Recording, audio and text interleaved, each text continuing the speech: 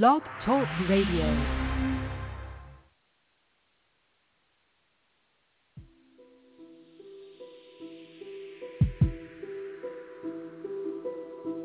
Thank you for joining us for Live Paranormal Radio. From the paranormal to the unexplained, it all happens here. It all happens here. Looking to enhance your radio experience? Participate in our live video chat 24/7 with our Live Paranormal Radio show hosts and other like-minded people. Live Paranormal.com, the only interactive social chat room supported by Full Interaction Media. Stop by now and join the fun. Stop by now and join the fun.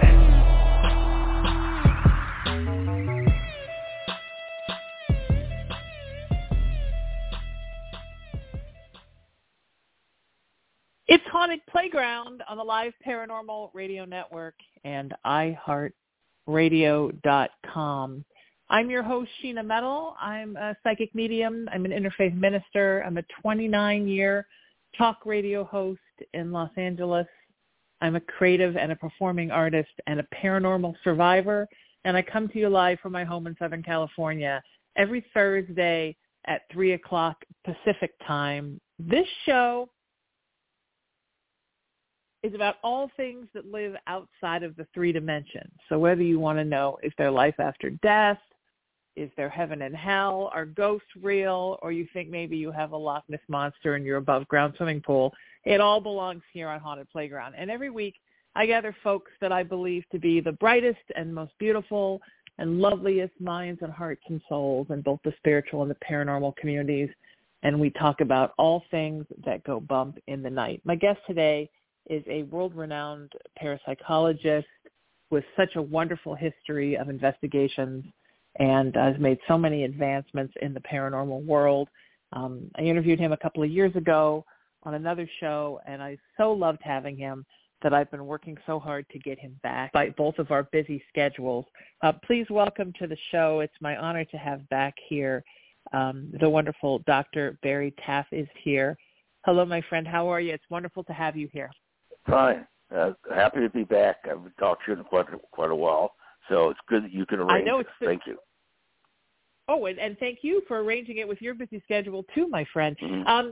You know, I've been wanting to for such a long time, and I know I'd reached out, and we've been kind of back and forth. And over the last 6 months or so, I've had Barry Conrad on my show a couple of times. Mm-hmm. And, right. Of course, I went back and watched his documentary about the San Pedro haunting that you were a part of here in Southern California. So you were just you keep getting on my radar, right? Because you're everywhere. And I think that, you know, the world is full of paranormal investigators, right? But there are very few parapsychologists, and that makes you very different. And I think it's so important for everyone to hear your voice.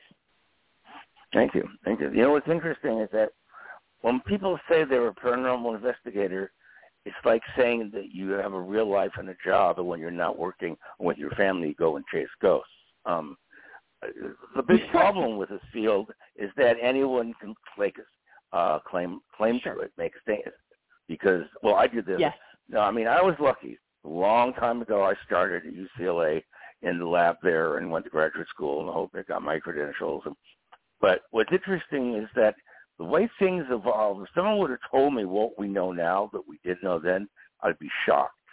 Because I was a little gullible into thinking that we would really learn something about some of the phenomena, but not in the way we did. It was, imagine if all you ever knew was wood and fire, and suddenly you're introduced to electricity, all the things it can do. You go, wow, no one thought of that.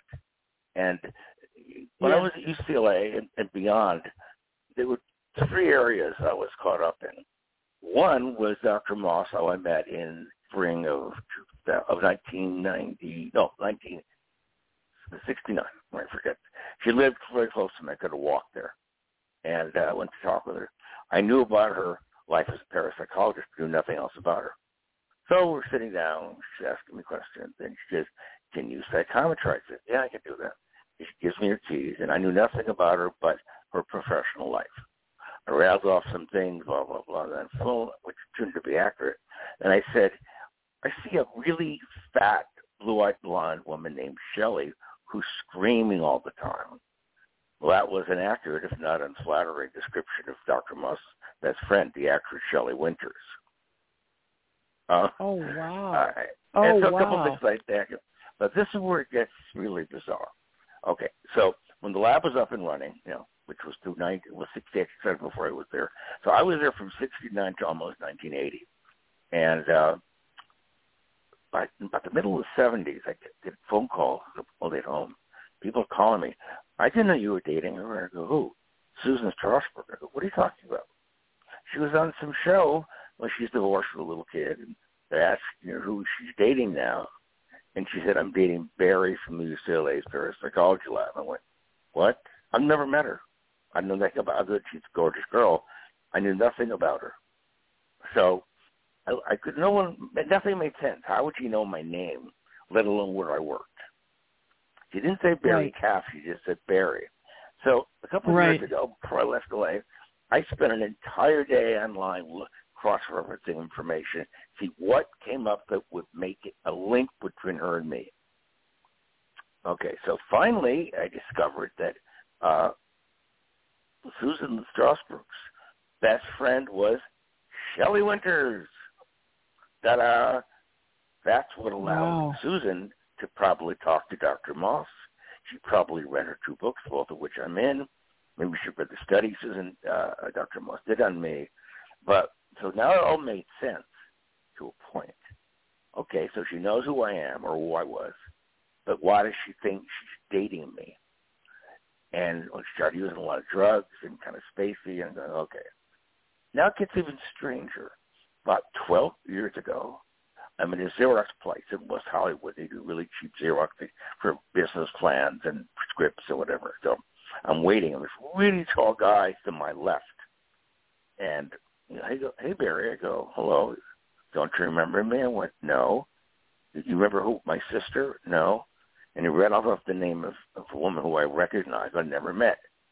I said, look, I'm glad you think you know me. Because you used to have a silver Corvette with black side pipes. It would shake the house when you pulled up. I go, I had that, but I didn't meet you or your sister. I don't know what you're talking about. Okay. So then, about a week later, I'm at a deli in Van Nuys, down in Sherman Oaks, I guess, Arch Deli, having lunch with friends. So I'm eating, and the guy sitting across from me, looking over my shoulder, he says, there's some woman there staring at you.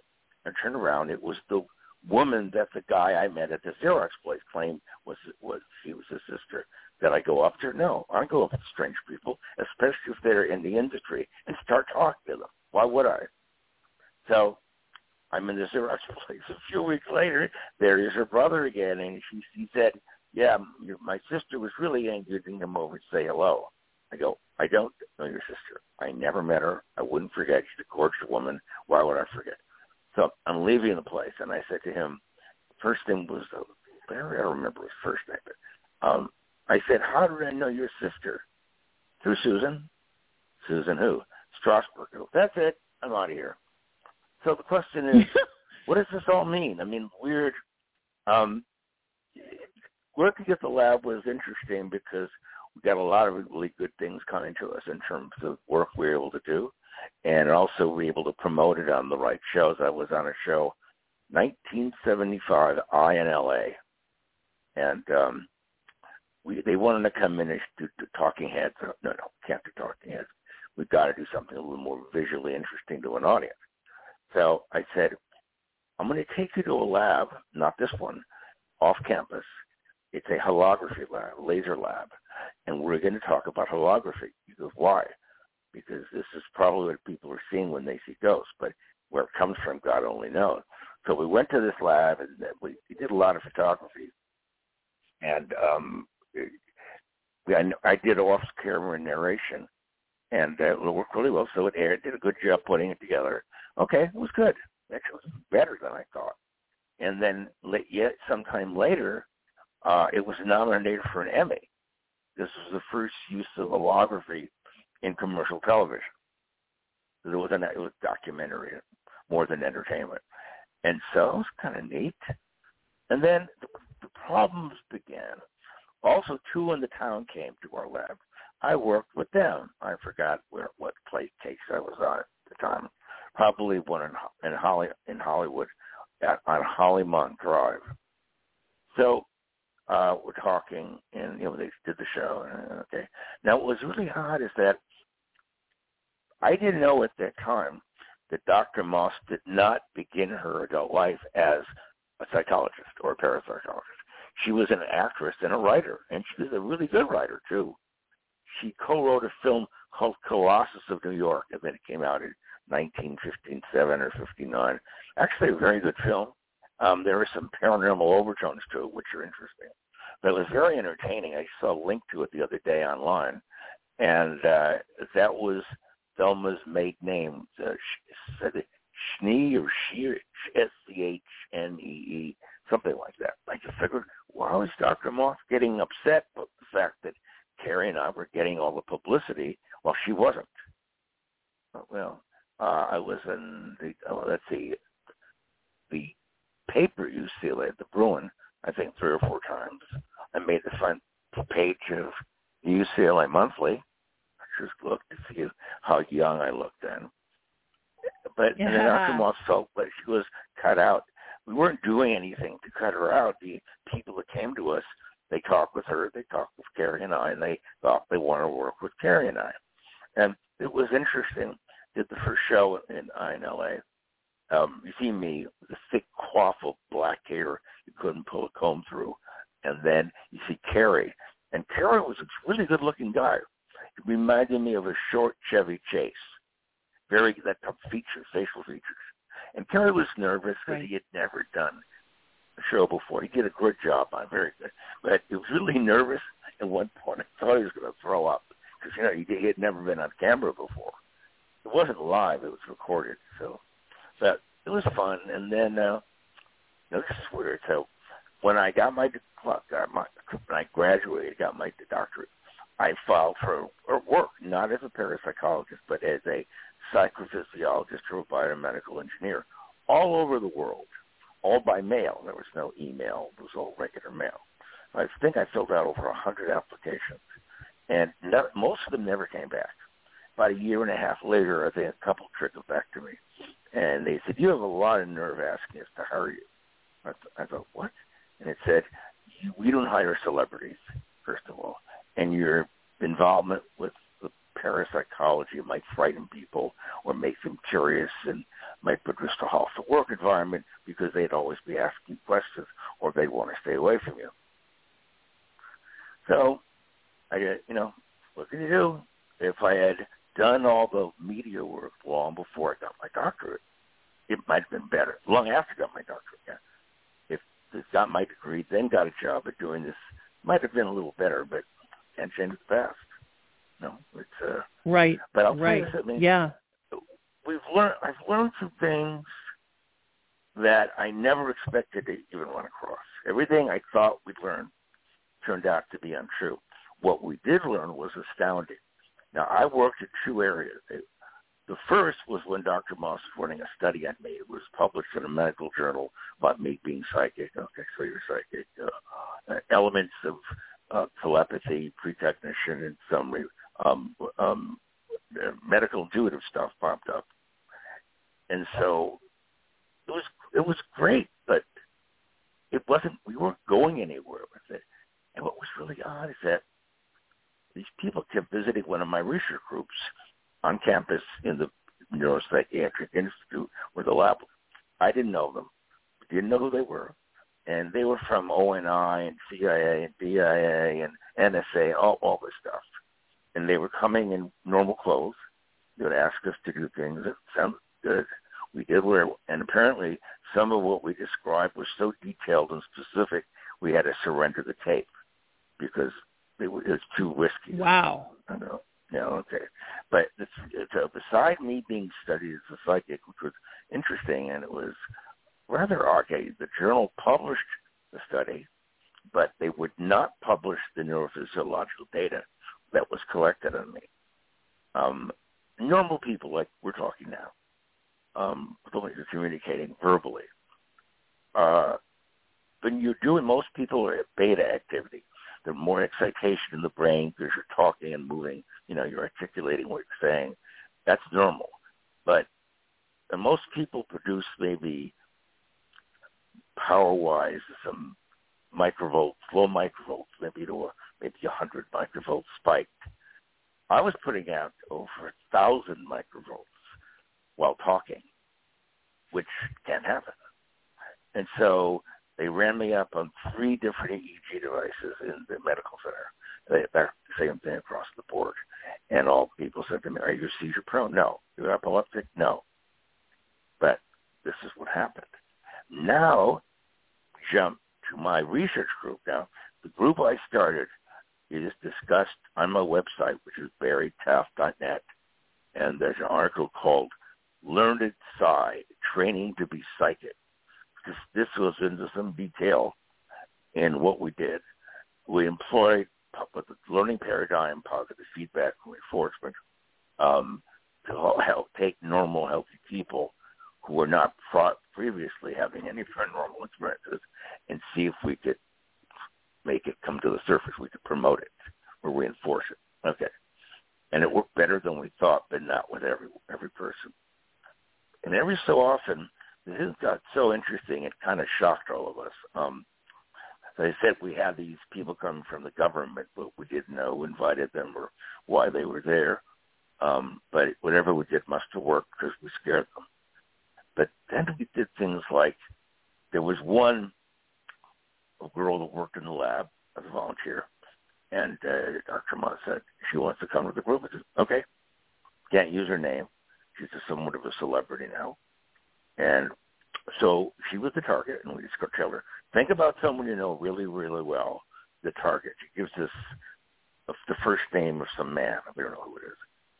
So we're doing, it's a pitch black environment. You can't see your hand in front of your face. So it's partially, what do you call it? It's diminished capacity. You're in a controlled, dark environment, like an altered state. Okay. And so we're doing our thing. She gives us her first name. We see a beautiful home in the mountains somewhere, Burro Valley, beautiful, lush, tropical things around giant glass walls. And I remember I saw a giant kitchen lined with empty jars of Bako bits. I'll never forget to go, what am I thinking of purpose? Anyway, so then we start describing that the person we were looking in on was being viciously beaten and mugged. And so the girl does the feedback session. She takes control of the mic. The actor, you stop and talk about it. If not, you let it go. So she said, yeah, he described his home perfectly. You got his name. Similar, identical, but it was phonetically displaced. Okay. But he's never been beaten up or mugged. 2 days later, I got a call from this woman in the lab. And she said, remember the other day when I was part of your group? Yeah. Remember what you said? I go, not really. Oh, about it being beaten and mugged. Yeah. Turns out, when we were doing the work in the lab, the exact same time, this man was being beaten and mugged in San Francisco. So what's the source? The girl didn't know. We didn't know, but there it was. Right. The most profound thing we did, we got bored with the real-time stuff. We did it so it was easy. Unless something really weird happened, it worked very consistently. You did a bet with it, you would have won money. So last session of that day, I figured we're going to take a journey into the future.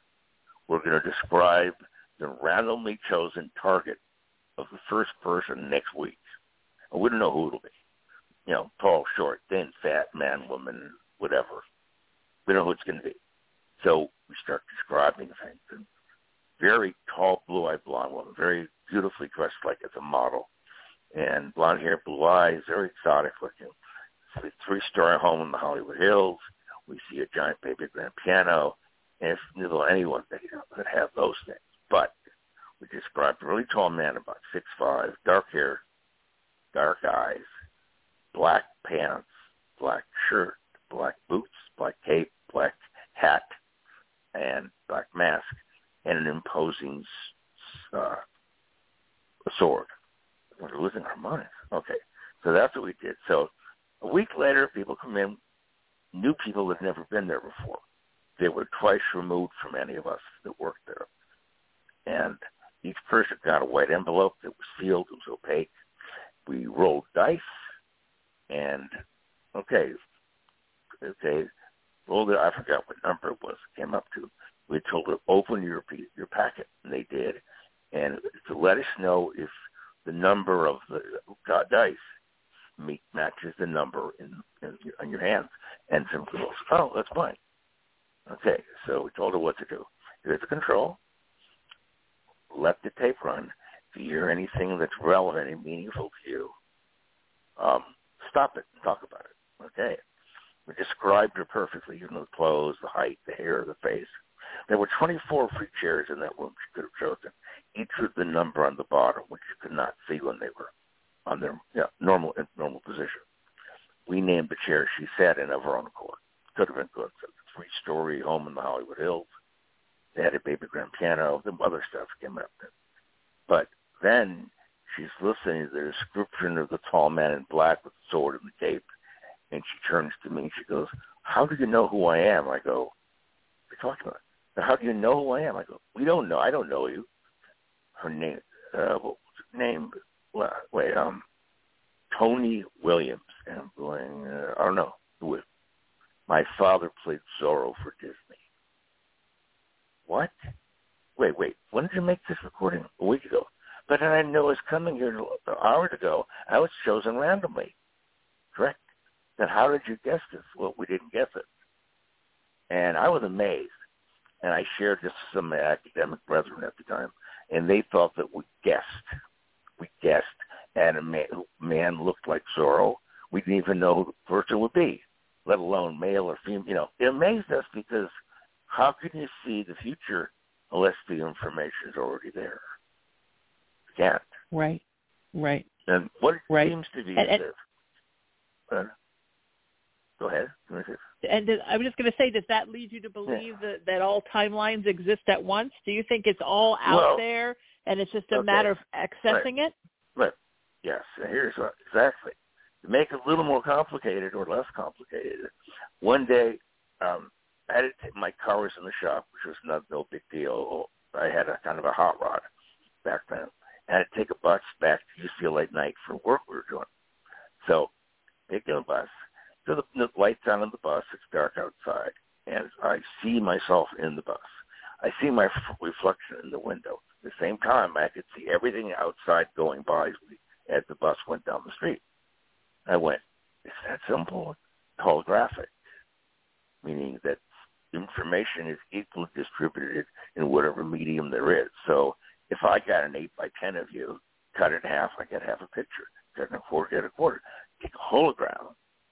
The information that makes it up is equally distributed throughout the medium.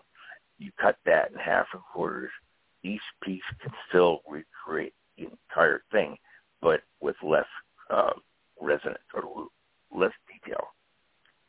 So the evidence suggests that we may be tapping into information that's always been there, meaning the past information still exists. The future's information may already exist, and that's how we're able to see things at a distance from us. We're remotely accessing information, and that's what it all comes down to. Some people could be trained in this, others could not. And the ones who developed really well had emotional problems coping with it. I mean, got really problematic.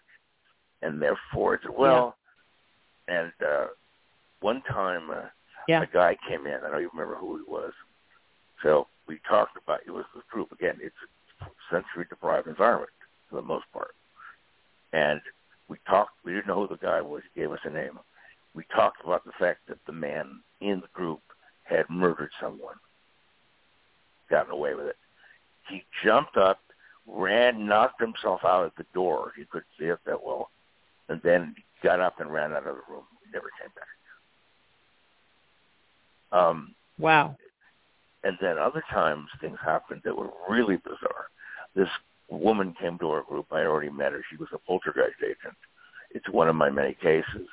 And so I knew a little bit about her, but she wanted to participate, but she wasn't going to say anything. Okay, everyone's seated, the lights are out, and whatever.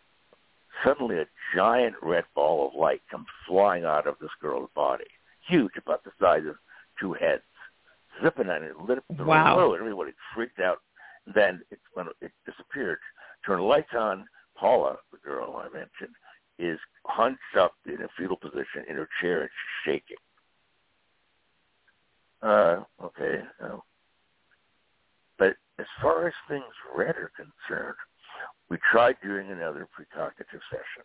Now, this is all in my article called Learned Psi, Training to be Psychic. We tried one more precognitive session, most people hoping it would work because it upset them. So all we kept seeing was fire, fire, fire, fire. What fire? Okay, whatever. Close out the session and come to the lab the next day. The next day, fire engines are coming to the building we worked in.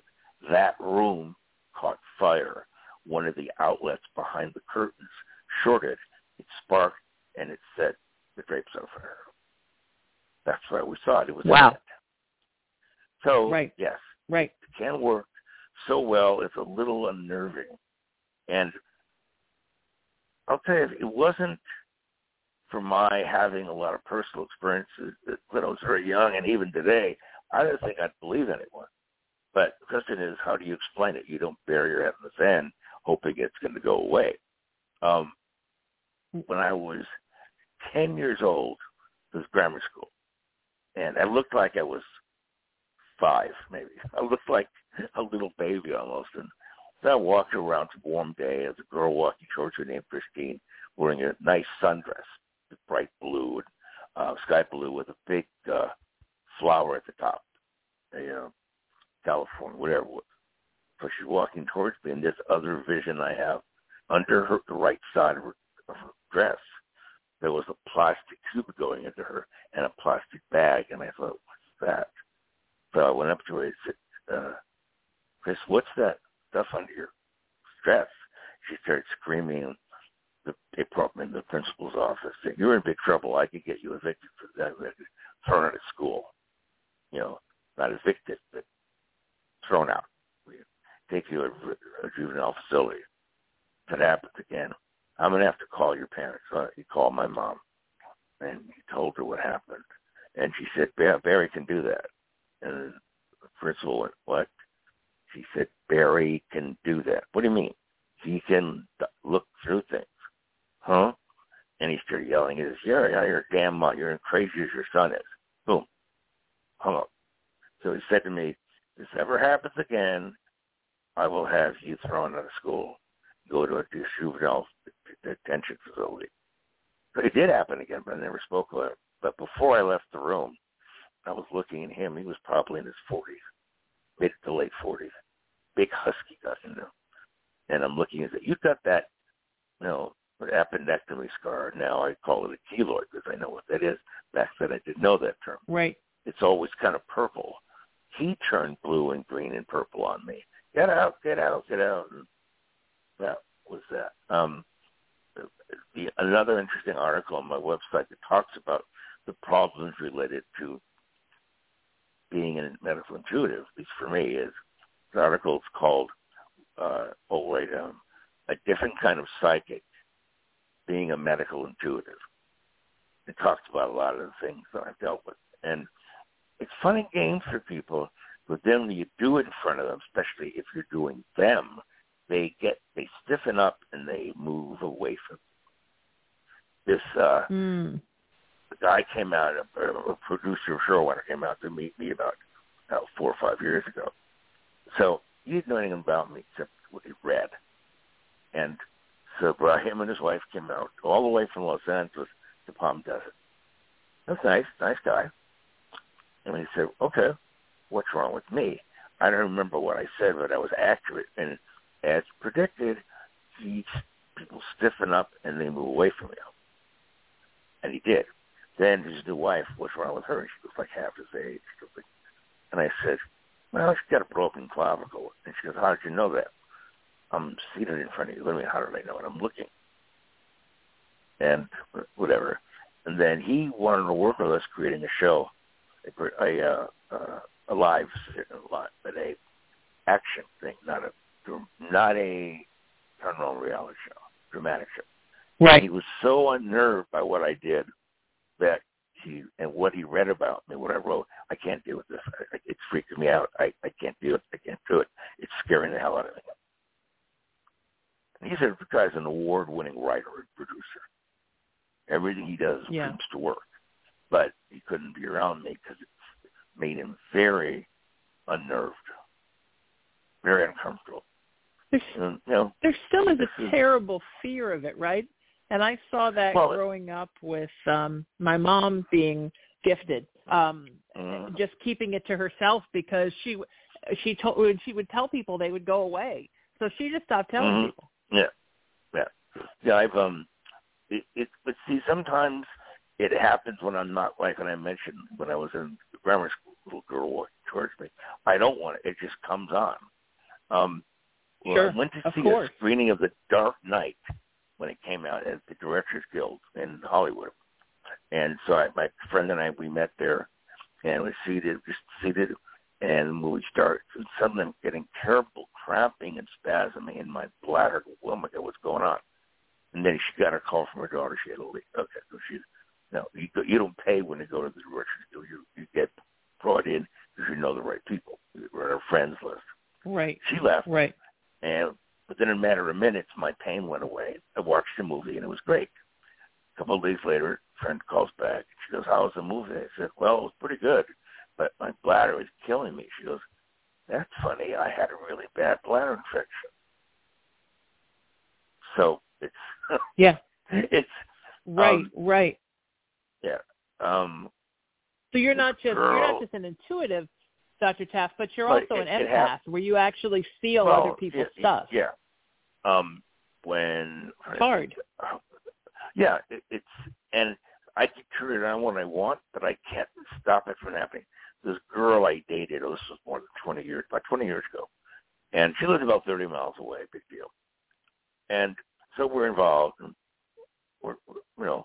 I get these horrible images, and I couldn't stay with her. I said, "Look, I can't see you anymore." I said, "You're really sick.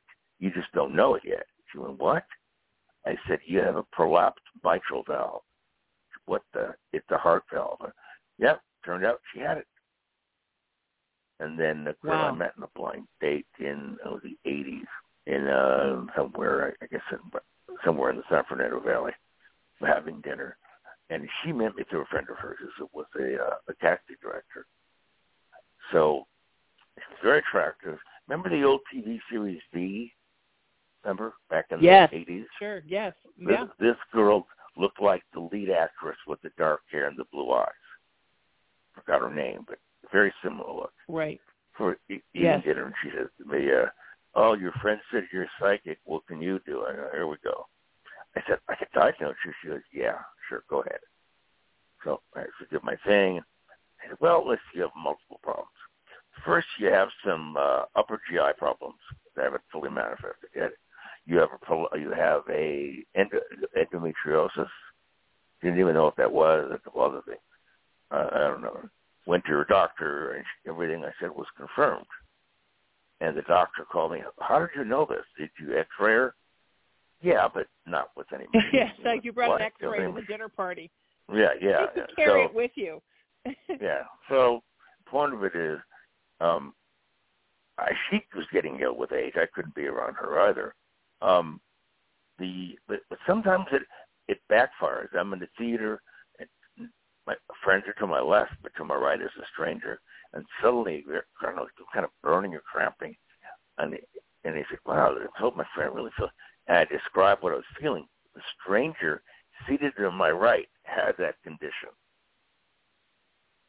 So I could turn it on, but I can't turn it off. And what this comes down to is this. But in civilization, Western civilization, if you're unique, like you're an actor, director, a writer, producer, you're an athlete, you're an astronaut, you do something extraordinary, people look up to you and look what they're doing. Oh, wow, they're famous teachers or writers or whatever. Athletes, but if the way you differ from other people is not in any way similar to others, people don't beat a path to your door. Yes. In 2013, one of my colleagues, a medical doctor, I've known him since the lab days, and so he brought his new girlfriend to me and her children, and wanted me to diagnose them. Well, I said, don't tell me anything. I don't even want to know their names. So they come in. It's a woman, really attractive, and looked like Tom Cruise's last wife.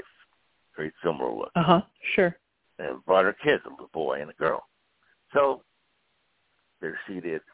I looked at the boy, and for the strangest thing I've ever seen, his frontal lobes of his brain were missing. There was just a dark, vacuous space in there. I'm going like, what the? And I tell my colleague Ken, he goes, yeah, he's got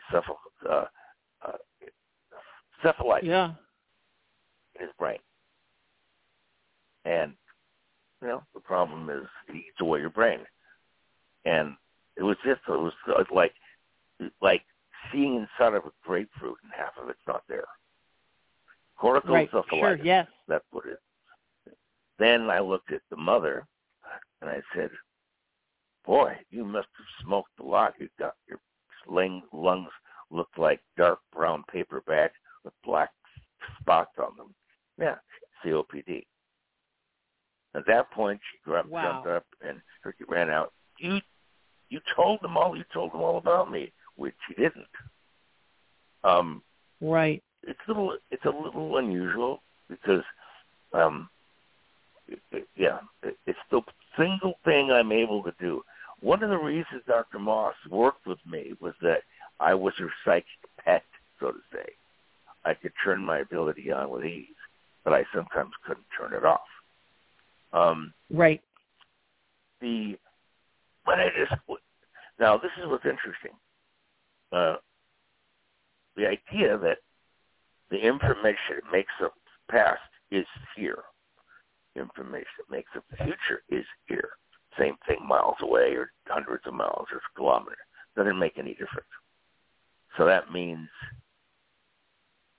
that if, let's say, that the storage of our long-term memories are not stored in our brain, that's been researched and somewhat validated. And the way we access our memories is through a remote process.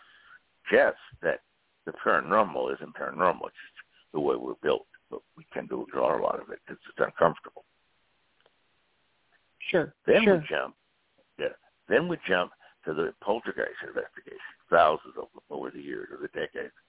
And the most unusual one, right now, okay, let me explain something, make it simple, more straightforward. If you've got a DVD in your hand, what do you need to watch it? You've got to have a DVD player. It's got to be connected to the TV, and the TV and the player must be connected to the outlets. If any of that ensemble is missing, nothing happens when you plug it in. You also need a remote to control it, turn it on and off.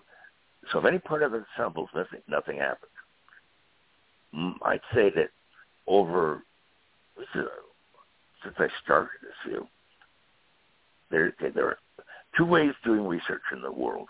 One is you come up with a hypothesis, you then conduct an experiment to prove or disprove your theory, and you try to replicate it to real. But there's in some of the paranormal, you can't bring it into the lab because you don't know what it is. You can't coax it into a different environment. If that's the case, you've got to collect data over a really long period of time and look to see if there are any patterns in the longitudinal data. There are, and they're demonstrable. Bottom line is this. It appears that some people are what I call biological operational amplifiers. Their presence serves to mediate and enhance what's in an environment. However, the majority, if not all, of the poltergeist cases I've met, when men, women, tall, short, thin, fat, this, that, whatever, are either seizure-prone or epileptic. So you have someone who's hypersensitive to this, and they're turned to seizure-prone or epileptic. What a coincidence! All this stuff starts happening. Now, I have a lot of instruments I take out in my work to investigate things. These aren't crap you see on TV. These are laboratory-grade devices. Now, here's what's known about this. It's very easy to measure a person's biological electric field. Very easy. It's pretty strong. However, if you want to measure the brain's activities, there is no handheld device because the system's got to be super cooled to increase the sensitivity. However, you take your instruments, put them before a normal person, nothing happens.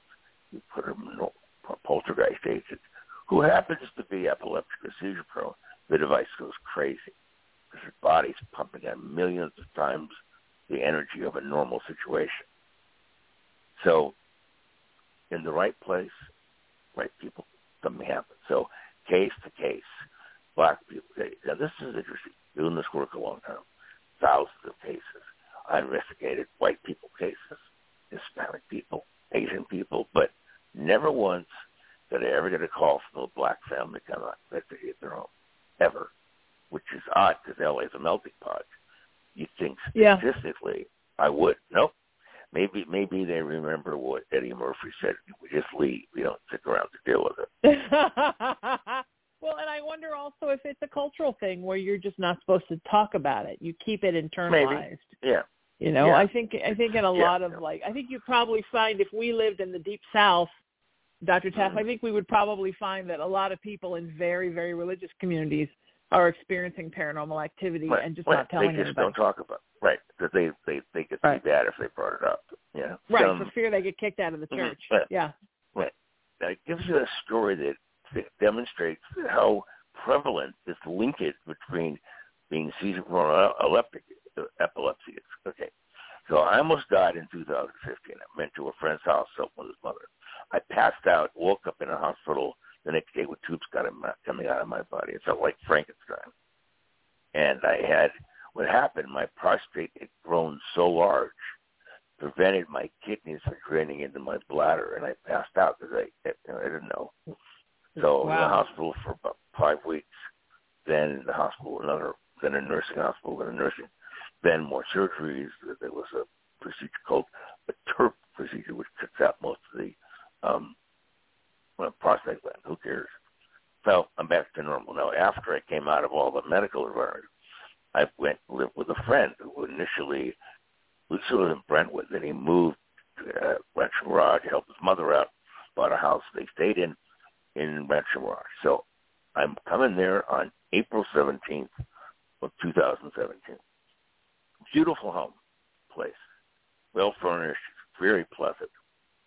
So I think a couple of days later, I'm watching TV one night. My friend's out playing pool, and I'm the only one in the house, and I'm on a large sofa watching the TV series, and I hear a woman's voice to my right, very clearly going, "Barry," and I flew off the couch like someone shot me in the absolute BB gun. There's no one in the house but me. Doors locked, security thing, no. Okay, that was only a couple of days after I moved in. And then it was continual things, disembodied voices, luminous anomalies, machines turning on and off. I go, this is okay. My friend who lived there for quite some time, he had never had any previous to this area, never. So then we moved because he wanted to sell the house to a bit better place. So we went from Rancho Mirage to Palm Desert. Very nice. Bigger rooms, better air conditioning, quieter. We moved in. Oh, good, nothing's going to happen. Instead of 5 days, it took several months. Boom, starts again. Luminous anomalies, disembodied voices, all types of stuff, apparitions, the whole thing. And I'm going, well, this is weird, huh? Didn't make any sense. The chance of moving from one haunted house to another is astronomical. It's not going to happen. So one day I'm in the kitchen. My friend's in his office on the other side of the house. So Barry left some medication on the island to me. Sure.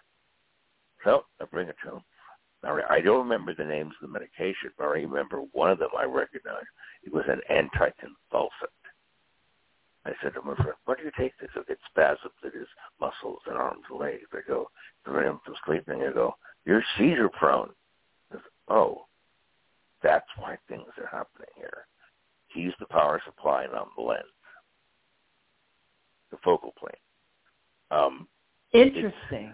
Interesting. Over the decades, the faces will change, the places will change, but the nature of what's going on does not. Now, so we were thrown out of the house because my friend getting in chronic arguments with the owner. I met her right after we moved in. Very nice middle-aged woman, about my age. About a year younger than me. And she didn't like my friend, but she liked me. So he kept arguing with her. I said, "Leave her alone. She doesn't have good health. Leave the woman alone. Stop bothering her." He couldn't. So we were thrown out. So, okay. So then, long story. We won't get too much here. Anyway, eventually, Adult Protective Services social workers brought me to this hotel I'm in September 2021. Nice place, little kitchenette, big TV, everything's great. So I'm here. A couple of days later, I wake up and I'm disoriented. Why? Because the bed had been moved across the room, with the foot of the bed now touched the dresser where the TV is. Wow. But I didn't do that. The time somebody wakes me up at 6 in the morning or 4 in the morning. What? There's a woman to the side of my bed. Older than me, a little haggard, looks like she's dead, and they forgot to bury her. And she's reaching out to me, and I snapped back, and then she was gone. Another time, I came out of the shower, came in the room, dried myself off, blah, blah, blah. I walk in the room, and I see at the foot of the bed, there's a body laying there. I go, what? And then gone. It's weird stuff. So I discovered through some of the people that have worked for the longest that the third floor, which is what I'm on, is haunted. So here we go again. Then right. Weeks later, right. I was getting out of bed in a really weird way, and back felt like something really warm was against me. I turn around, there's someone in the bed, and I look. Oh, and I jumped, and I could see a younger woman, probably half my age, long black hair. Didn't recognize, and then boom, like a light going off. And I jumped up thinking that I must have left the door open, which I did not do. It gets to the point where you go, okay, at my age, I'll be 75 in 2 days. You think things would slow down? Wow! Nope. Happy birthday. In some ways, they have gotten more intense over time. The frequency and amplitude. Yeah. And my mom used to say that. She used to say every year she was on the earth, her gifts got stronger. Yeah. So things we've learned are astounding. But for all the things we know, the answers we've gotten, there are more questions to be asked. And it keeps going and going. And we're trying to evaluate ourselves. It's hard to be objective. It's very hard to be objective and to deal with some of it. Before I left LA, I was watching with a TV, some movie with a friend, and this blue ball goes rolling across the floor. I never saw it before. Sometime later, I'm watching a show, weird banging noise in the kitchen. I open the cupboard, and there's a weird object in one of them I never saw. It was a round metal ring, the middle being open with 4 legs. It's for cooking, where you put the heating source below it and the thing to be warmed on top. The only thing is, I never had anything like that in my life, ever. Oh. Yeah. I was going to a meeting with the ABC in 2014 or something. Couldn't find my cell phone. Then I'll go without it. It's a waste of time anyway. Go there and come home. I open the fridge to get some iced tea. The phone falls in front of me, hits the ground, breaks. When I was living in L.A., I got medications that were sent to me sometimes. So they were in a padded mailer and inside of a little cardboard box. Oh, good. So I opened it up. I left it there. I need to take them now when I'm running out of what I already have. Okay, so about a month and a half later, I need some medication replacement. The item's not in my closet. Nothing. No padded mailer, no cardboard box, no nothing. I lost a suit, disappeared. A pair of shoes disappeared. But the best one was a couple of months before I left L.A., and every couple of weeks, a woman would come by and pay her to clean my place. So I knew her, nice Hispanic woman, and named Maria. And so, I was typing when she came in. I said, okay. I'm going in the shower. Okay, so I stopped writing, go in the shower. So I'm in the shower, and I suddenly hear banging on the door. Barry, help. I go, what the hell? So I jump out, put my bathrobe on, get out. What's the problem? He said, I just saw you at the computer. Yeah, I was there. No, I saw you at the computer a moment ago. What? But had it lay her down for half an hour. She was shaking so badly. She left. I paid her. She didn't finish the computer. I could do that. And she never came back. So that's, Wow. Lesson is what was going on. All of the phenomena around me, the physical phenomena, seem to be linked to a case I worked in. Okay, in my book, Aliens Above, Ghosts Below, I talk about something called, I invented a term called a psychovirus. So instead of a normal pathogen, a virus or bacteria, which we can determine its vector when it approaches things, this is different. The evidence suggests that that we can be affected by things remotely. Case in 1989 with Barry Conrad at San Pedro. We were working there. Barry a lot more than me because my father passed away, so hell, I have my mother. But phenomena started happening around Barry and around Jeff Wheatcraft that was working with us. Yes. So, yes. All right. So, what's her name? Jackie moved into the little bungalow in San Pedro. From her strange house, get away from a crazy husband. We go there, luminous anomalies, machines turning on and off, viscous liquid coming out of the walls. Took some samples and it be human blood plasma. Goes on and on. So she moves, went up to a couple hundred miles north of L.A., and new people moving into her old apartment started having the same phenomena. Well, meanwhile, Jackie continues to have it where she now lives. So what is it? It's sort of like, so let's say you're perfectly healthy, and you've got to go visit some friends. Their kids are sick. They're in the back. You never see them or touch them. You're great. You come home. You get sick. You give it to your family. We understand that's how pathogens work. There's something similar, if not identical, happening in the paranormal. It's now called contagion. I agree. And I apparently was the first person to ever reference it. The case I worked on that triggered in me was the Cielo Drive case. David Oman. Sure. I know David very well. Yeah. So I worked on his case for a year. I got sick there 16 times in the ER. I stopped going because the doctors make you sick. Why do you keep going? Because we're learning something. Yeah, and if you're dead, you'll learn even more.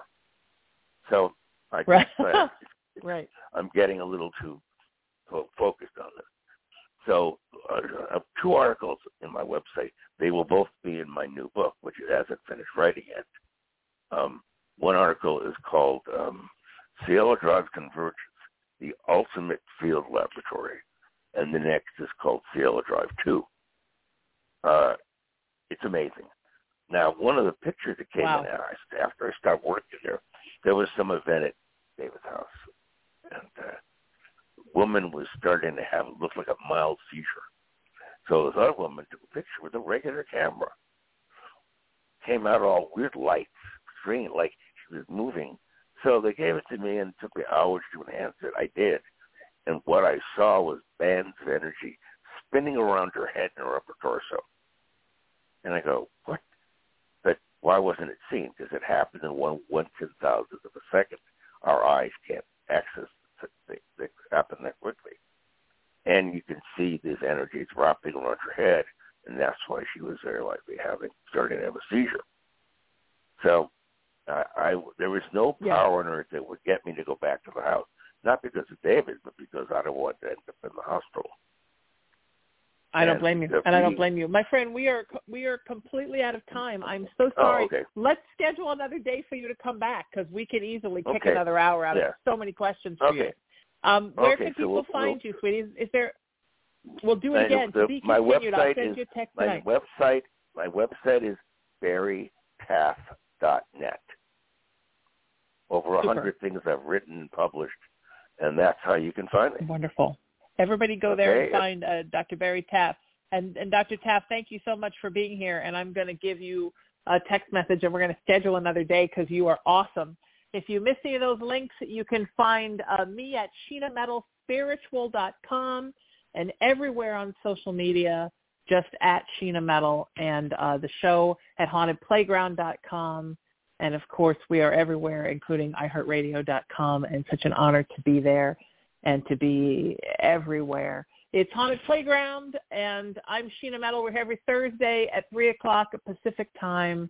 Until I see you next time, seek peace, live in love, lead with kindness, embrace unity, always work to raise your vibration, and remember that you are loved, and you are loved, and you're so loved by me. I'll see you next week. Take care of you.